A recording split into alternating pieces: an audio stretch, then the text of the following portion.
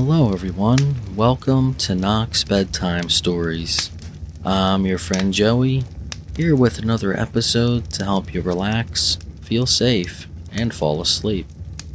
It is 10 p.m. here, and I hope you all had a wonderful day. If not, I'm going to do my best to perk up your spirits and get you a good night's sleep. Knox Bedtime Stories is now getting thousands of downloads and subscribers a week thanks to all of you, and is now on Apple Podcasts, iTunes, Spotify, Google Podcasts, Amazon Music, iHeartRadio, Stitcher, Deezer, TuneIn, Pandora, Podcast Addict, and a bunch more apps. If there is one big favor I can ask of you, is please review the podcast on iTunes, Apple Podcasts. Knox Bedtime Stories has gotten thousands of subscribers on there, and over 1,000 hours of time listened in under 2 months, but only 14 reviews. It literally takes 2 minutes to open up iTunes and click 5 stars on the podcast. You don't even need to write anything if you don't want to. That would be a big help to me for all the hours I put into the show, and for others looking for a podcast like this to get a good night's sleep. As always, we're gonna start off with a good news story that you wouldn't have seen on TV, because good news and kindness aren't as popular as hate and division. I usually pick something science related, but I kind of fell in love with this story after reading it, so I picked this one. This news story is called Feisty 103-Year-Old Grandma Celebrates Beating Coronavirus with Beer. A feisty Massachusetts grandmother celebrated beating her battle with the coronavirus with an ice-cold Bud Light. She's feisty and tenacious, Jenny Stejna's grandson Dave of Easton, Massachusetts, told the New York Post. She is legendary in so many different ways. She speaks her mind and doesn't put up with anything. The Polish-American, who lives in the Life Care Center of Wilbraham, fell ill about 3 weeks ago. She was the first to test positive for the coronavirus. In her nursing home, her granddaughter Shelley Gunn told the Enterprise newspaper. She had a low-grade fever and was moved to a COVID-19 ward, where her condition worsened. She lost her appetite and was having trouble staying hydrated despite around-the-clock care from nursing home staff. The Boston Red Sox fan, who loves to sip beer on a hot day, didn't fully understand COVID-19, but knew she was very ill. She kind of didn't accept what was going on. She kept complaining that she couldn't listen to the Red Sox games on her transistor radio, Dave told the Post. Family members called to say their final goodbyes, but miraculously, the Polish matriarch pulled through and was officially cleared of the virus on May 13th. To celebrate the good news, a nurse bought Jenny a 6-pack. She put it to her lips and said, "Ooh, that's cold." "It's good when it's cold," her grandson said. Just think about that, 103 years old. So she was born around 1917. There were still horse-drawn carriages in the streets of New York when this woman was born. It's just amazing. Alright, let's get to tonight's story. Tonight's story is called A Little Cloud by James Joyce, and it really follows 2 characters. Little Chandler, who stayed in Dublin, has a little family and daydreams a lot, and his old friend Gallagher, who took a big chance by moving to London and became a part of the London press. They are meeting for the first time in 8 years at an upper-class Dublin pub called Corliss's. As always, it's set to sleep-inducing music and this lovely fireplace. If you're not already laying down, please do so now in whatever way is comfortable. And let's begin. 8 years before he had seen his friend off at the North Wall and wished him Godspeed, Gallagher had got on. You could tell that at once by his traveled air his well-cut tweed suit, and fearless accent. Few fellows had talents like his, and fewer still could remain unspoiled by such success. Gallagher's heart was in the right place, and he had deserved to win. It was something to have a friend like that. Little Chandler's thoughts ever since lunchtime had been of his meeting with Gallagher, of Gallagher's invitation, and of the great city London where Gallagher lived. He was called Little Chandler because, though he was but slightly under the average stature, he gave one the idea of being a little man. His hands were white and small, his frame was fragile, his voice was quiet, and his manners were refined. He took the greatest care of his fair silken hair and mustache, and used perfume discreetly on his handkerchief. The half-moons of his nails were perfect, and when he smiled, you caught a glimpse of a row of childish white teeth. As he sat at his desk in the King's Inns, he thought what changes those 8 years had brought. The friend whom he had known under a shabby and necessitous guise had become a brilliant figure on the London press. He turned often from his tiresome writing to gaze out of the office window. The glow of a late autumn sunset covered the grass and plots and walks. In a castive shower of kindly golden dust on the untidy nurses and decrepit old men who drowsed on the benches, it flickered upon all the moving figures, on the children who ran screaming along the gravel paths, on everyone who passed through the gardens. He watched the scene and thought of life, and as always happened when he thought of life, he became sad. A gentle melancholy took possession of him. He felt how useless it was to struggle against fortune, this being the burden of wisdom which the ages had bequeathed to him.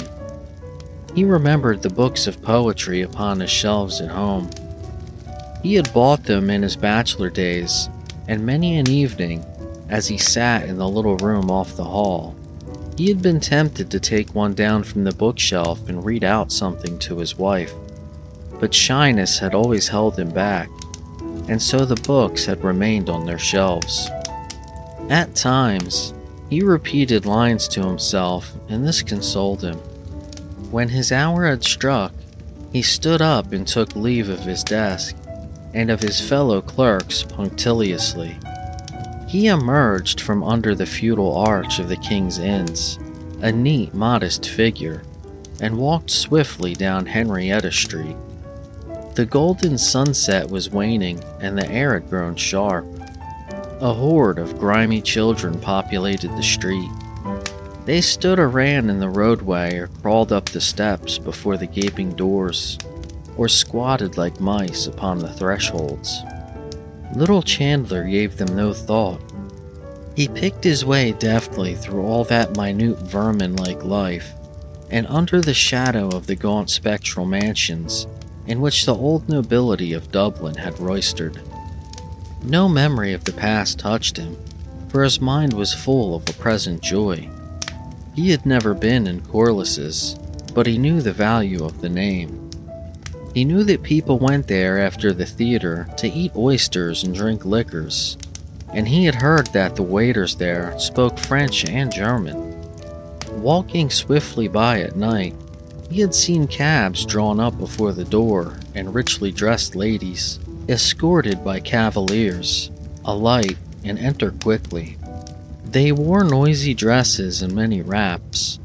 Their faces were powdered, and they caught up their dresses when they touched earth, like alarmed Atalantas. He had always passed without turning his head to look. It was his habit to walk swiftly in the street, even by day, and whenever he found himself in the city late at night, he hurried on his way apprehensively and excitedly. Sometimes, however, he courted the causes of his fear. He chose the darkest and narrowest streets, and as he walked boldly forward, the silence that was spread about his footsteps troubled him.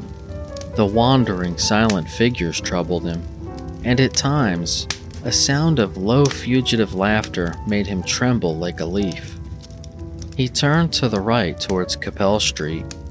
Ignatius Gallaher on the London press. Who would have thought it possible 8 years before? Still, now that he reviewed the past, little Chandler could remember many signs of future greatness in his friend. People used to say that Ignatius Gallaher was wild. Of course, he did mix with a rakish set of fellows at that time, drank freely and borrowed money on all sides. In the end, he had got mixed up in some shady affair, some money transaction at least. That was one version of his flight. But nobody denied him talent. There was always a certain something in Ignatius Gallaher that impressed you in spite of yourself. Even when he was out at elbows and at his wit's end for money, he kept up a bold face.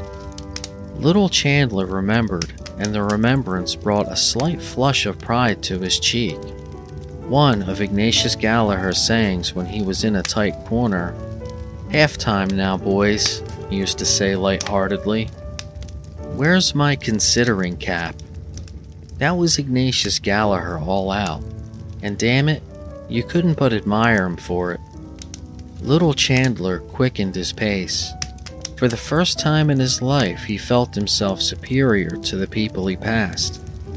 For the first time, his soul revolted against the dull inelegance of Capel Street. There was no doubt about it. If you wanted to succeed, you had to go away. You could do nothing in Dublin.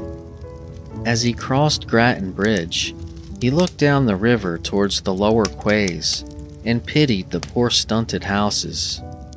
They seemed to him a band of tramps, huddled together along the riverbanks, their old coats covered with dust and soot, stupefied by the panorama of sunset and waiting for the first chill of night bid them arise, shake themselves, and be gone. He wondered whether he could write a poem to express his idea. Perhaps Gallaher might be able to get it into some London paper for him. Could he write something original? He was not sure what idea he wished to express, but the thought that a poetic moment had touched him took life within him like an infant hope. He stepped onward bravely. Every step brought him nearer to London, farther from his own sober, inartistic life. A light began to tremble on the horizon of his mind. He was not so old, 32. His temperament might be said to be just at the point of maturity. There were so many different moods and impressions that he wished to express in verse. He felt them within him. He tried to weigh his soul to see if it was a poet's soul. Melancholy was the dominant note of his temperament, he thought, but it was a melancholy tempered by recurrences of faith and resignation and simple joy. If he could give expression to it in a book of poems, perhaps men would listen. He would never be popular, he saw that. He could not sway the crowd, but he might appeal to a little circle of kindred minds. The English critics, perhaps, would recognize him as one of the Celtic school by reason of the melancholy tone of his poems. Besides that, he would put in allusions. He began to invent sentences and phrases from the notice with which his book would get. Mr. Chandler has the gift of easy and graceful verse. A wistful sadness pervades these poems. The Celtic note. It was a pity his name was not more Irish-looking. Perhaps it would be better to insert his mother's name before the surname, Thomas Malone Chandler, or better still, T. Malone Chandler. He would speak to Gallaher about it. He perused his reverie so ardently that he passed his street and had to turn back. As he came near Corliss's, his former agitation began to overmaster him, and he halted before the door in indecision. Finally, he opened the door and entered. The light and noise of the bar held him at the doorways for a few moments. He looked about him, but his sight was confused by the shining of many red and green wine glasses. The bar seemed to him to be full of people, and he felt that the people were observing him curiously.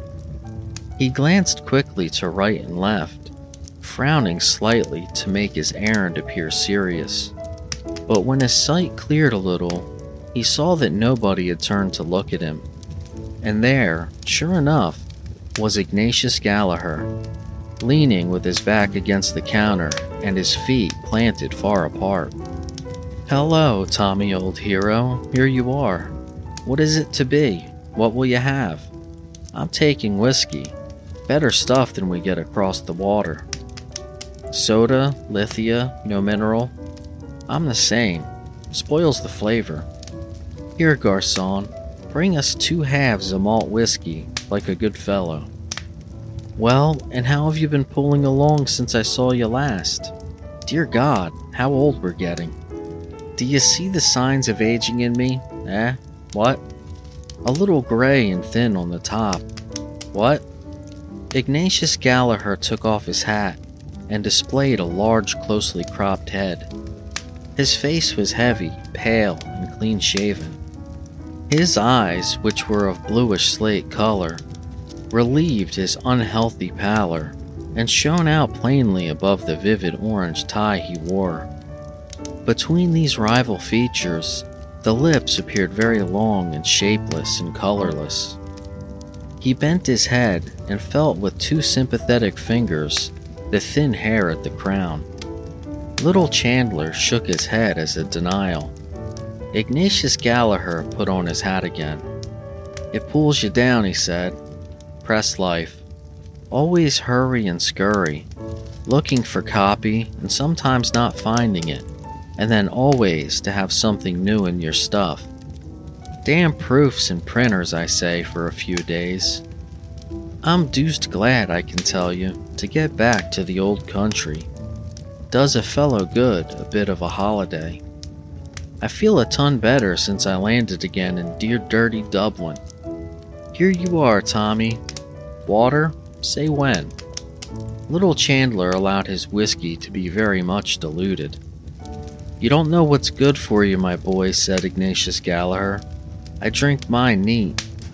"I drink very little as a rule," said Little Chandler modestly. "A nod half one or so when I meet any of the old crowd, that's all." "Ah, well," said Ignatius Gallaher cheerfully.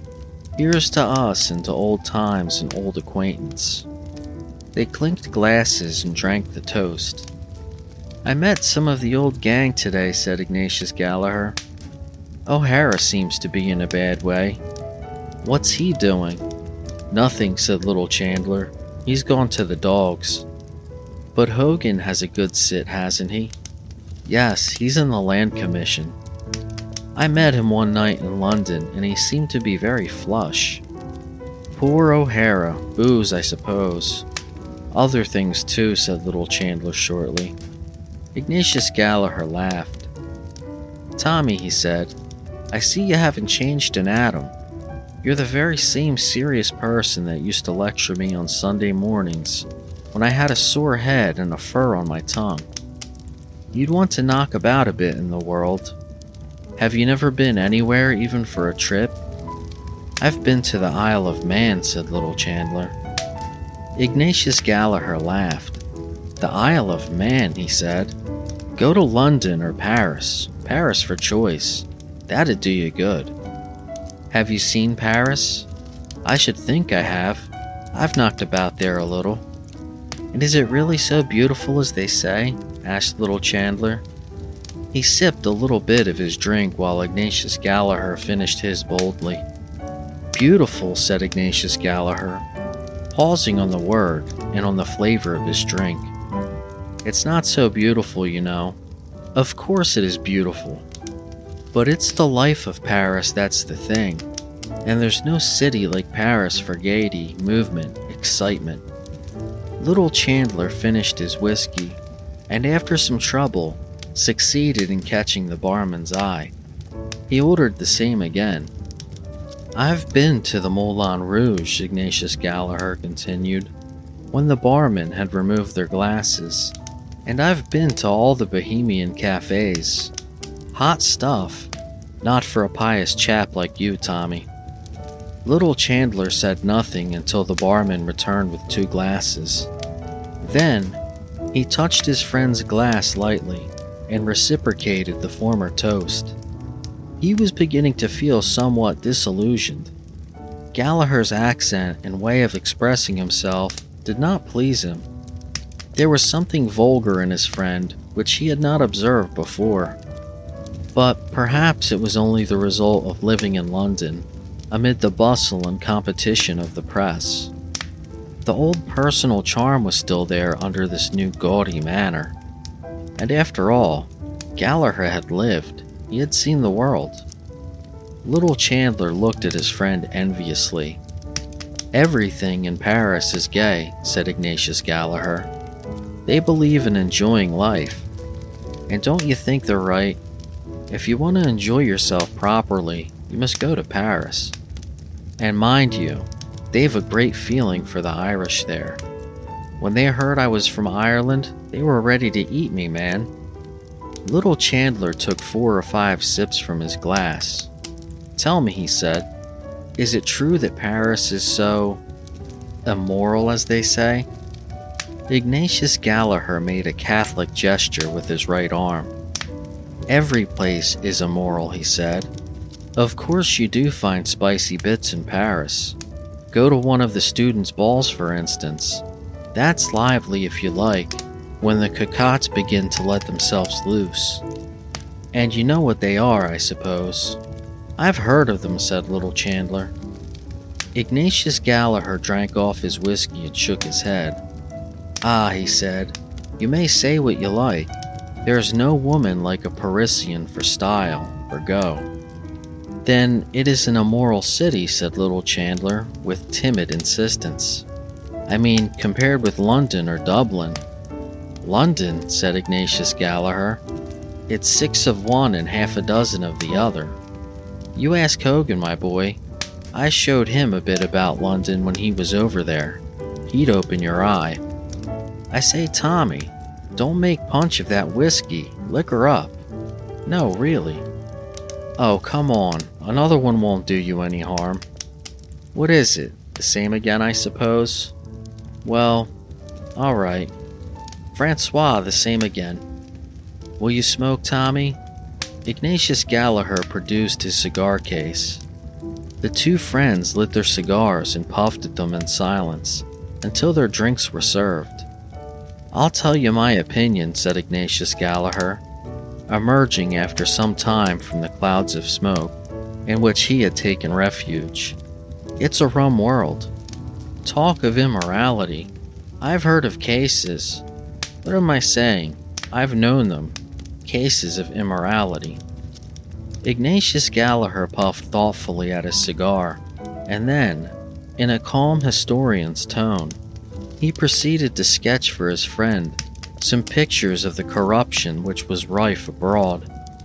He summarized the vices of many capitals, and seemed inclined to award the palm to Berlin. Some things he could not vouch for, his friends had told him, but of others he had had personal experience. He spared neither rank nor caste. He revealed many of the secrets of religious houses on the continent, and described some of the practices which were fashionable in high society, and ended by telling with details a story about an English duchess, a story which he knew to be true. Little Chandler was astonished. "Ah, well," said Ignatius Gallagher, "here we are in old jog-along Dublin, where nothing is known of such things." "How dull you must find it," said Little Chandler, "after all the other places you've seen." "Well," said Ignatius Gallagher, "it's a relaxation to come over here, you know. And after all, it's the old country, as they say, isn't it? You can't help having a certain feeling for it. That's human nature. But tell me something about yourself. Hogan told me you had..." tasted the joys of connubial bliss. 2 years ago, wasn't it? Little Chandler blushed and smiled. Yes, he said. I was married last May, 12 months. I hope it's not too late in the day to offer my best wishes, said Ignatius Gallagher. I didn't know your address, or I'd have done so at the time. He extended his hand, which little Chandler took. Well, Tommy, he said, I wish you and yours every joy in life, old chap, and tons of money, and may you never die till I shoot you. And that's the wish of a sincere friend, an old friend, you know that. I know that, said little Chandler. Any youngsters, said Ignatius Gallagher. Little Chandler blushed again. We have one child, he said. Son or daughter? A little boy. Ignatius Gallagher slapped his friend sonorously on the back. Bravo, he said. I wouldn't doubt you, Tommy. Little Chandler smiled, looked confusedly at his glass, and bit his lower lip with 3 childishly white front teeth. I hope you'll spend an evening with us, he said, before you go back. My wife will be delighted to meet you. You can have a little music and... Thanks awfully, old chap, said Ignatius Gallagher. I'm sorry we didn't meet earlier, but I must leave tomorrow night. Tonight, perhaps? I'm awfully sorry, old man. You see, I'm over here with another fellow. Clever young chap he is, too. And we arranged to go to a little card party. Only for that. Oh, in that case. But who knows, said Ignatius Gallagher considerately. Next year, I may take a little skip over here, now that I've broken the ice. It's only a pleasure deferred. Very well, said little Chandler. The next time you come, we must have an evening together. That's agreed now, isn't it? Yes, that's agreed, said Ignatius Gallagher. Next year, if I come, parole d'honneur. And to clinch the bargain, said little Chandler, we'll just have one more now. Ignatius Gallagher took out a large gold watch and looked at it. Is it to be the last, he said? Because, you know, I have an APO. Yes, positively, said little Chandler. Very well then, said Ignatius Gallagher. Let us have another one as a Diagon de Rue. That's good vernacular for a small whiskey, I believe. Little Chandler ordered the drinks. The blush, which had risen to his face a few moments before, was establishing itself. A trifle made him blush at any time, and now he felt warm and excited. 3 small whiskeys had gone to his head, and Gallagher's strong cigar had confused his mind, for he was a delicate and abstinent person. The adventure of meeting Gallagher after 8 years, of finding himself with Gallagher and Corliss, surrounded by lights and noise, of listening to Gallagher's stories, and of sharing for a brief space Gallagher's vagrant and triumphant life, upset the equipoise of his sensitive nature. He felt acutely the contrast between his own life and his friends, and it seemed to him unjust. Gallagher was his inferior in birth and education. He was sure that he could do something better than his friend had ever done, or could ever do. Something higher than mere tawdry journalism, if he only got the chance. What was it that stood in his way? His unfortunate timidity. He wished to vindicate himself in some way, to assert his manhood. He saw behind Gallagher's refusal of his invitation. Gallagher was only patronizing him by his friendliness, just as he was patronizing Ireland by his visit. The barman brought their drinks.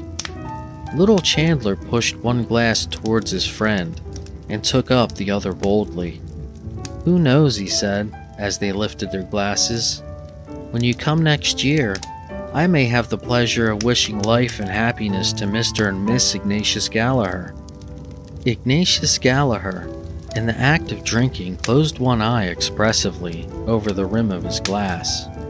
When he had drunk, he smacked his lips decisively, set down his glass, and said, No blooming fear of that, my boy. I'm going to have my fling first and see a bit of life and the world before I put my head in the sack, if I ever do." "Someday you will," said little Chandler calmly. Ignatius Gallagher turned his orange tie and slate blue eyes full upon his friend. "You think so?" he said. "You'll put your head in the sack," repeated little Chandler stoutly. "Like everyone else, if you can find the girl." He had slightly emphasized his tone, and he was aware that he had betrayed himself. But though the color had heightened in his cheek, he did not flinch from his friend's gaze. Ignatius Gallagher watched him for a few moments and then said, "If ever it occurs, you may bet your bottom dollar there'll be no mooning and spooning about it. I mean to marry money. She'll have a good fat account at the bank, or she won't do for me." Little Chandler shook his head. "Why, man alive," said Ignatius Gallagher vehemently. "Do you know what it is? I've only to say the word, and tomorrow I can have the woman and the cash. You don't believe it? Well, I know it. There are hundreds, what am I saying? Thousands of rich Germans and Jews, rotten with money that'd only be too glad. You wait a while, my boy.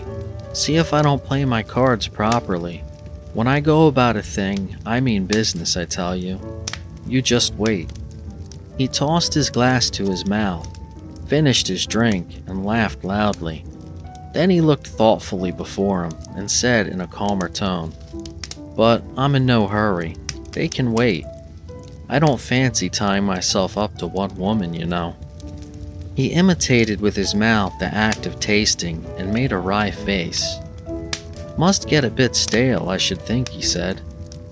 Little Chandler sat in the room of the hall, holding a child in his arms. To save money, they kept no servant, but Annie's young sister Monica came for an hour or so in the morning and an hour or so in the evening to help. But Monica had gone home long ago. It was 8:45. Little Chandler had come home late for tea, and moreover, he had forgotten to bring Annie home the parcel of coffee from Bewley's. Of course, she was in bad humor and gave him short answers. She said she would do without any tea, but when it came near the time at which the shop at the corner closed, she decided to go out herself for 1/4 pound of tea and 2 pounds of sugar.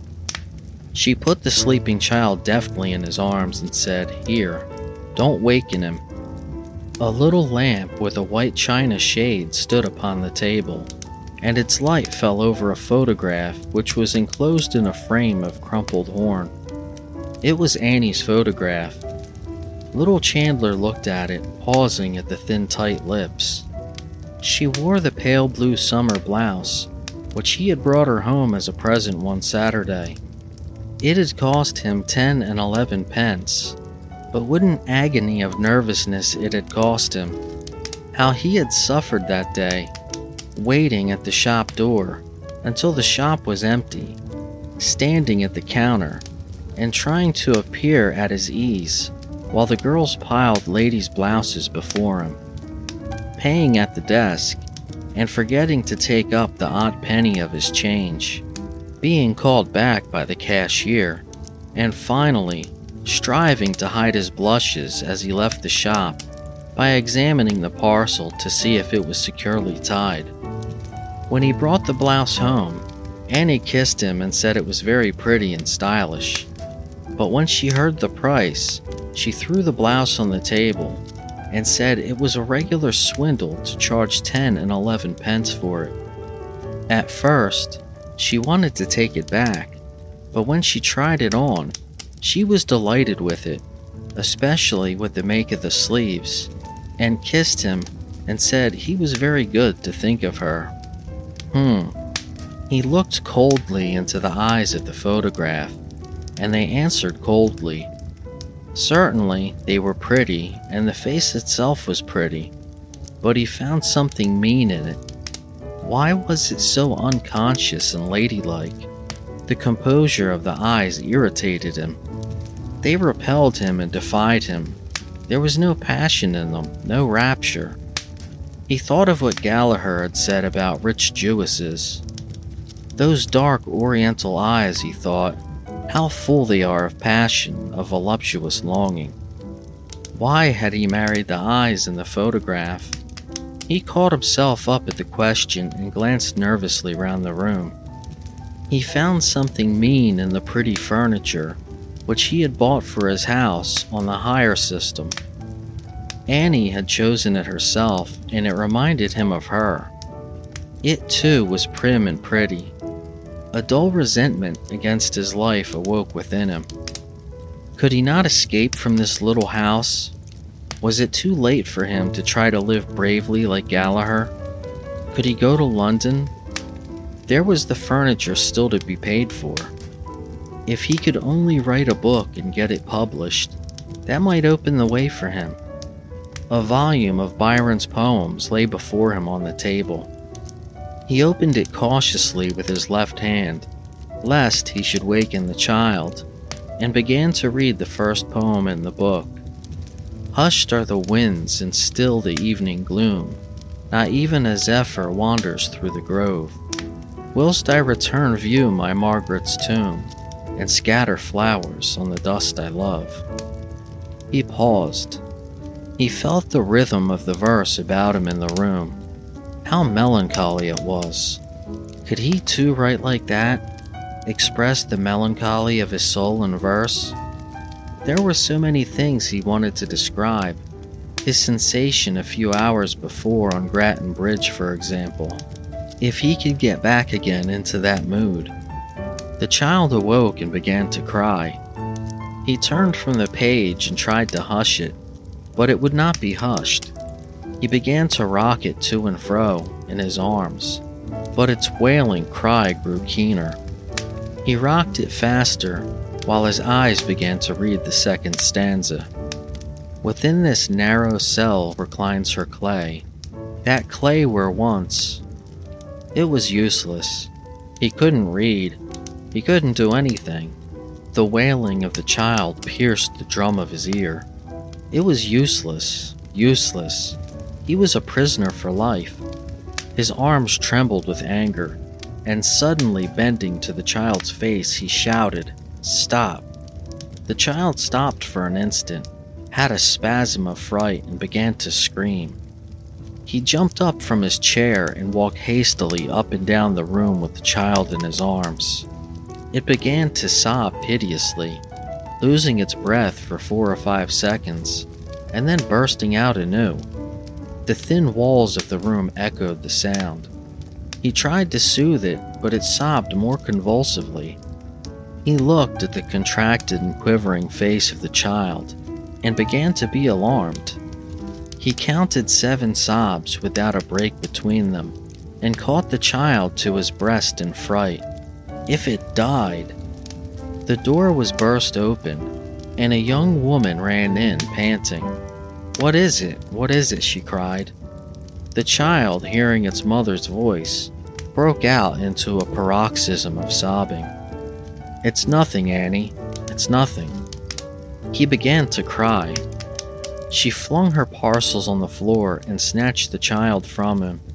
"What have you done to him?" she cried, glaring into his face. Little Chandler sustained for one moment the gaze of her eyes, and his heart closed together as he met the hatred in them. He began to stammer. "It's nothing." He began to cry. "I couldn't. I didn't do anything." "What?" Giving no heed to him, she began to walk up and down the room, clasping the child tightly in her arms and murmuring, "My little man, my little Manny, what frightened love? There now, love, there now. Lambabound, Mama's little lamb of the world. There now." Little Chandler felt his cheeks suffused with shame, and he stood back out of the lamplight. He listened while the paroxysm of the child's sobbing grew less and less, and tears of remorse started to his eyes. Thank you all for listening. If you found the podcast helpful, Please subscribe and leave me a kind review on whatever platform you listen on. It helps others find the podcast. You can visit me and join my social media at knoxbedtimestories.com. I'll see you all again Monday. I wish you all a wonderful night's sleep and a happy, peaceful life. Good night.